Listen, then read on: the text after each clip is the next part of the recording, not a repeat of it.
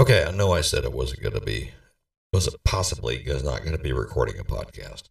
And this one's not going to be terribly long, but there's no politics. And I'm telling you, it has been so nice without. Let's go, Brandon. I agree. Yeah, let's go, Brandon. Heard this right here. What a stupid son of a bitch. Or this one here. I got them $1.9 trillion relief so far. However, to be all fair, there is some things that President Biden has said that I completely agree with him on, such as this right here. I'm not confident of anything. See, he said it. I agree with him. I'm not confident that he's confident. So anyway, that's what it is. So today what we're going to go over, there is no politics. We're going to go over some history of Bartlesville, and I'm going to talk about the Bartlesville Monthly Magazine. If you haven't seen it, you need to go find it. It is definitely worth reading. Of course, it's springtime, so there's a few things we need to pay attention to there. And I have a new segment about serial killers. Now, the serial killer segment, we could easily get into outlaws, and we can do some history of some different outlaws and mountain men and, Lewis and Clark and when they came through this, if you're interested in that. So remember, be sure to hit me up, ssllcbville@yahoo.com, and let me know kind of where you want to go. It's been nice without the politics, and I'll keep doing the politics if that's what you want to hear. But with the new job and everything, there's a huge amount of stuff that I don't know that I've been learning. And I have been wrapped up like crazy. But to let you know, yes, I am working as an aide, a patient care technician at the Jane Phillips Hospital. And quite frankly, I love it. It is totally worth doing. I wish I'd have done this years ago. So without further ado, let's get started. 5, 4, 3, 2, 1. Welcome to the Oklahoma Prepper.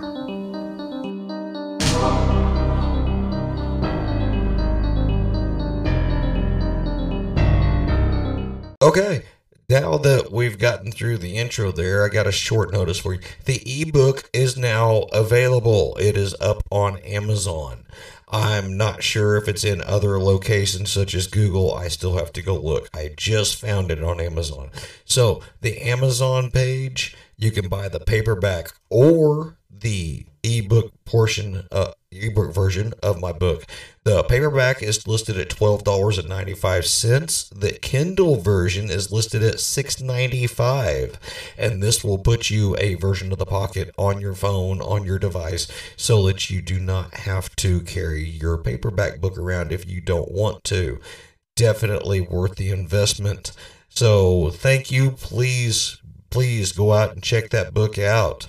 I can't sign that book, so if you want a signed copy of the book, you're going to have to buy the paper one and then get in touch with me, and I'll be glad to sign it for you at no fee at all. I'm not going to charge you at all for that. That's completely free as a thank you for supporting my book. So go check out that ebook.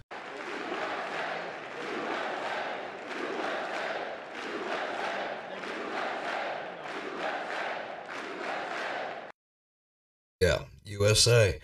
That is the chant that we have heard for years and years and years. And you know what? I love to hear it. I loved to hear it when I was a kid. I love to hear it as an adult. Now, I don't know about you, but I love this country. I love this country. I love my state. I love my community. That's part of the reason I went to work for the hospital as a nurse's aide. And I'm working towards furthering my education. I am going to be looking to try to get my nurse's license. Now, whether I be a registered nurse or a LPN, I'm not 100% certain yet. I'm working towards that goal. But here locally, who founded this town? Well, as far as the money-wise goes, it was Frank Phillips. Frank Phillips and Boots Adams built this town. That's a fact. We would not have anything if it was not for them. They're the ones that put the money up for just about everything. But they didn't start it. They did not start it by any means. Now, Frank Phillips, of course, his ranch is Wool Rock, and we can go out there and we can tour his ranch and the old home place and everything like that. Yes, and that's some really cool history. And there's the Frank Phillips Museum right downtown. But another little gem that we have that most people pass by and never even realize is the Bartlesville History Museum. Now, the History Museum does something else too. They got a free monthly publication called the Bartlesville Monthly. Okay. And this month, they had 3 really good articles. And I'm going to briefly go over 2 of them. But the third one in there is one that you really need to read. It's a lengthy article, and it's all about the Civil War. And in fact, the 2 I'm going to go over, one is what happened after the Civil War, and the other one is how Mr. Bartles helped form this town. So, who was Jacob Bartles? There's going to be a link in the show notes on this, so you can look up his biography, and you should read that. He was an interesting character. He moved here from North Carolina, served in the Union Army out of the state of Kansas, moved here to Indian Territory, set up a convenience store, and became the postmaster. I guess I'll hit that one first since I'm talking about it. He built the first post office here in Bartlesville and called it Bartlesville. He was appointed Bartlesville. He was appointed the postmaster of Bartlesville on May 8th, 1879 at the Turkey Creek Trading Post. Now, obviously the building isn't there anymore. The post office has since gone away, and new post office built is downtown Bartlesville. Then we have the secondary auxiliary post office over by the Walmart store. But the original location is behind the Madison Village Apartments behind Coney Island and KFC. It's right over there by the Dollar General. Okay, and there's a monument back there, and they're putting up a new monument on May the 9th, I believe is what it. May the 8th. They're putting up a new monument at 3 p.m. So by the time this comes out, that ceremony will be going on. But there's an interesting write-up about the first Bartlesville post office in the Bartlesville Monthly magazine. Also, most people don't realize this, but Jacob Bartles established not just the town of Bartlesville, he also helped to establish the town of Dewey. And the Dewey Roundup Club, that's the cowboy group that gets together and has the annual event, the annual rodeo. But where did that come from? Well, as it turns out, after the Civil War was over, there was, of course, a time of reconciliation where the blue and the grays came together, and all differences aside, the war was over. It was a done deal. They fought it out. It was done. It was like brothers, okay? You put 2 brothers out in the yard, let them duke it out, boom, it's done. And they're brothers again. It was the same thing right after the Civil War, okay? For the most part, minus the Democratic Party, who formed the Ku Klux Klan and then wrote all those laws of segregation. And the Democrats are just evil. Okay, you don't have to believe me. Go back and look through history. I'm just calling it like it is. Does that make me mean? Fine, I'm mean. I just say it the way it actually is. It was the Republicans who fought those laws. It was the Democrats who fought. It was the Republicans who fought against those laws. It was the Democrats who fought for them. I'm sorry. So Jacob Bartles would put on an annual celebrations, and he hosted the camps for the Union soldiers, which later incorporated Confederate soldiers, and then absorbed into the 4th of July festivities and everything else. Now, Jacob Bartles had done really good for himself, and he was a fairly wealthy man. And he would not just host these events, paid for them. He paid for the food, he paid for the tents, he borrowed tents from the Army so he could put up so they could have places to get in to eat, lodging, everything you needed. He's the one that took care of that. And a lot of these events were held right there around that area of Johnstone Park. So that's where all that come from. And the last one that he worked on, he didn't get to attend because his health was failing, was actually held in Dewey, at the Dewey City Park, which is right across the street from the Dewey Hotel.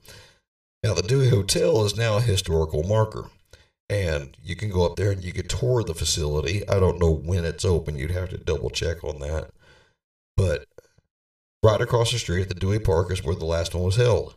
And his son, Joe, and his wife were able to pose for the only known photo of them and the old Civil War veterans that were in attendance that day. So, interesting fun facts there. But the Bartlesville History Museum has a lot of this history. And they got some interesting books that obviously they're for sale. They can't give everything away. But they do have a monthly magazine, the Bartlesville Monthly Magazine. And if you don't get this magazine, you can find it all over the place. I get mine at the hospital, but I know they've got them over at like Murphy's, and there's a few other places here in town. The Bartlesville Chamber of Commerce has them as well. But these magazines are worth getting, and they cover a lot of local history stuff that's really cool. So if you get a chance to pick up the Bartlesville Monthly for May 2022, the cover shows an American flag, and it says right on it, Civil War, a Nation Divided. And it's got at least 3 really good articles that I think you should read. Definitely worth the time. They're not super long. It won't take you 2 or 3 weeks to get through them. It's just a little short 100-page magazine or something like that. And it's got a lot of ads in it too. Oh, I take that back. It's not 100 pages, 75 pages. So it's actually a neat little magazine. It's about the same size every month. And they got a lot of really good articles in these things. Definitely worth picking up and reading. And if you haven't been to the Bartlesville History Museum or the Phillips 66 Museum, those are 2 museums that are definitely worth going to. And if you can afford to get into Wool Rock, it's definitely worth visiting. They got a lot of really neat sites out there. But Jacob Bartles is the namesake of our town. And Frank Phillips is the man who built it.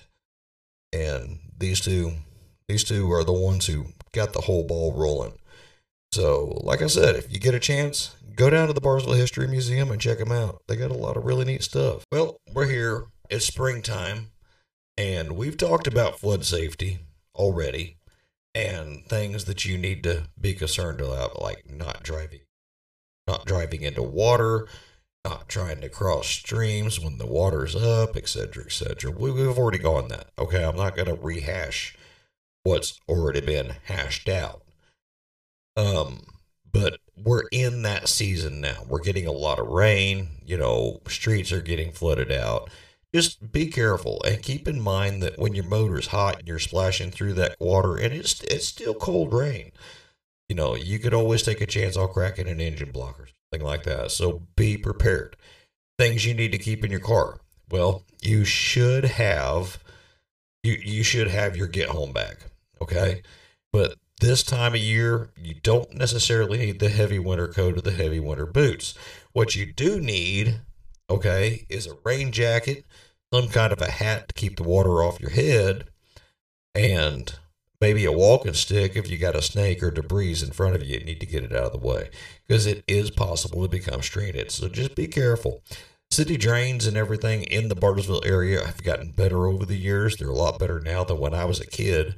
That's for darn tootin' sure. But if you get out on those county roads, it's still possible for those ditches to flood back up and cross roads. And you may wind up having to double back. And you may or may not be able to get your car turned around, or your car may break down. So you need to be prepared.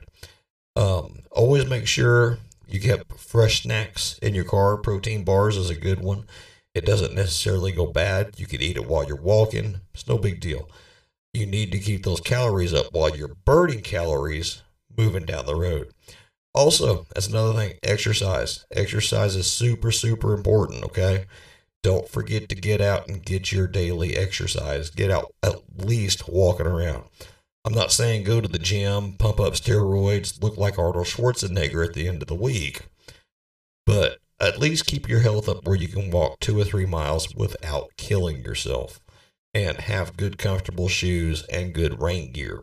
Just in case you need it. You can't, it doesn't take up much room. And as compact as things are these days, you can almost just keep that stuff in your pocket.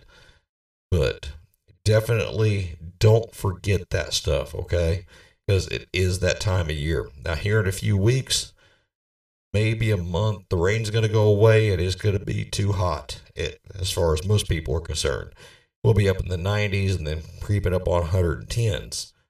So you're not necessarily going to need the raincoat at that point, but you are still going to need the good brim hat to keep the shade on you. So keep all those things in mind as you're out driving around and doing things. And always make sure if you have that professional job and you have those nice shoes that you wear to work, keep something comfortable. Keep it underneath the back seat of your truck, put it in the trunk of your car, whatever you got to do. Just, it's go get you a cheap pair of shoes that you're only going to wear one time. Who cares? Okay? They're $10. Seriously, $10 shoes. But it ain't going to hurt them to get wet. It ain't going to hurt them to get slop on them. You can toss them in the trash. You don't have to worry about washing them. And it's a $10 investment that could save your life. And be very careful walking and getting through water. Just in all reality, don't do it. Okay? But again, I'm not going to rehash that. We've already gone over it. So just be careful out there. It is that time of year. The thing I'm thinking about working on is how to survive a serial killer. However, I don't know if there's a good way to actually survive a serial killer.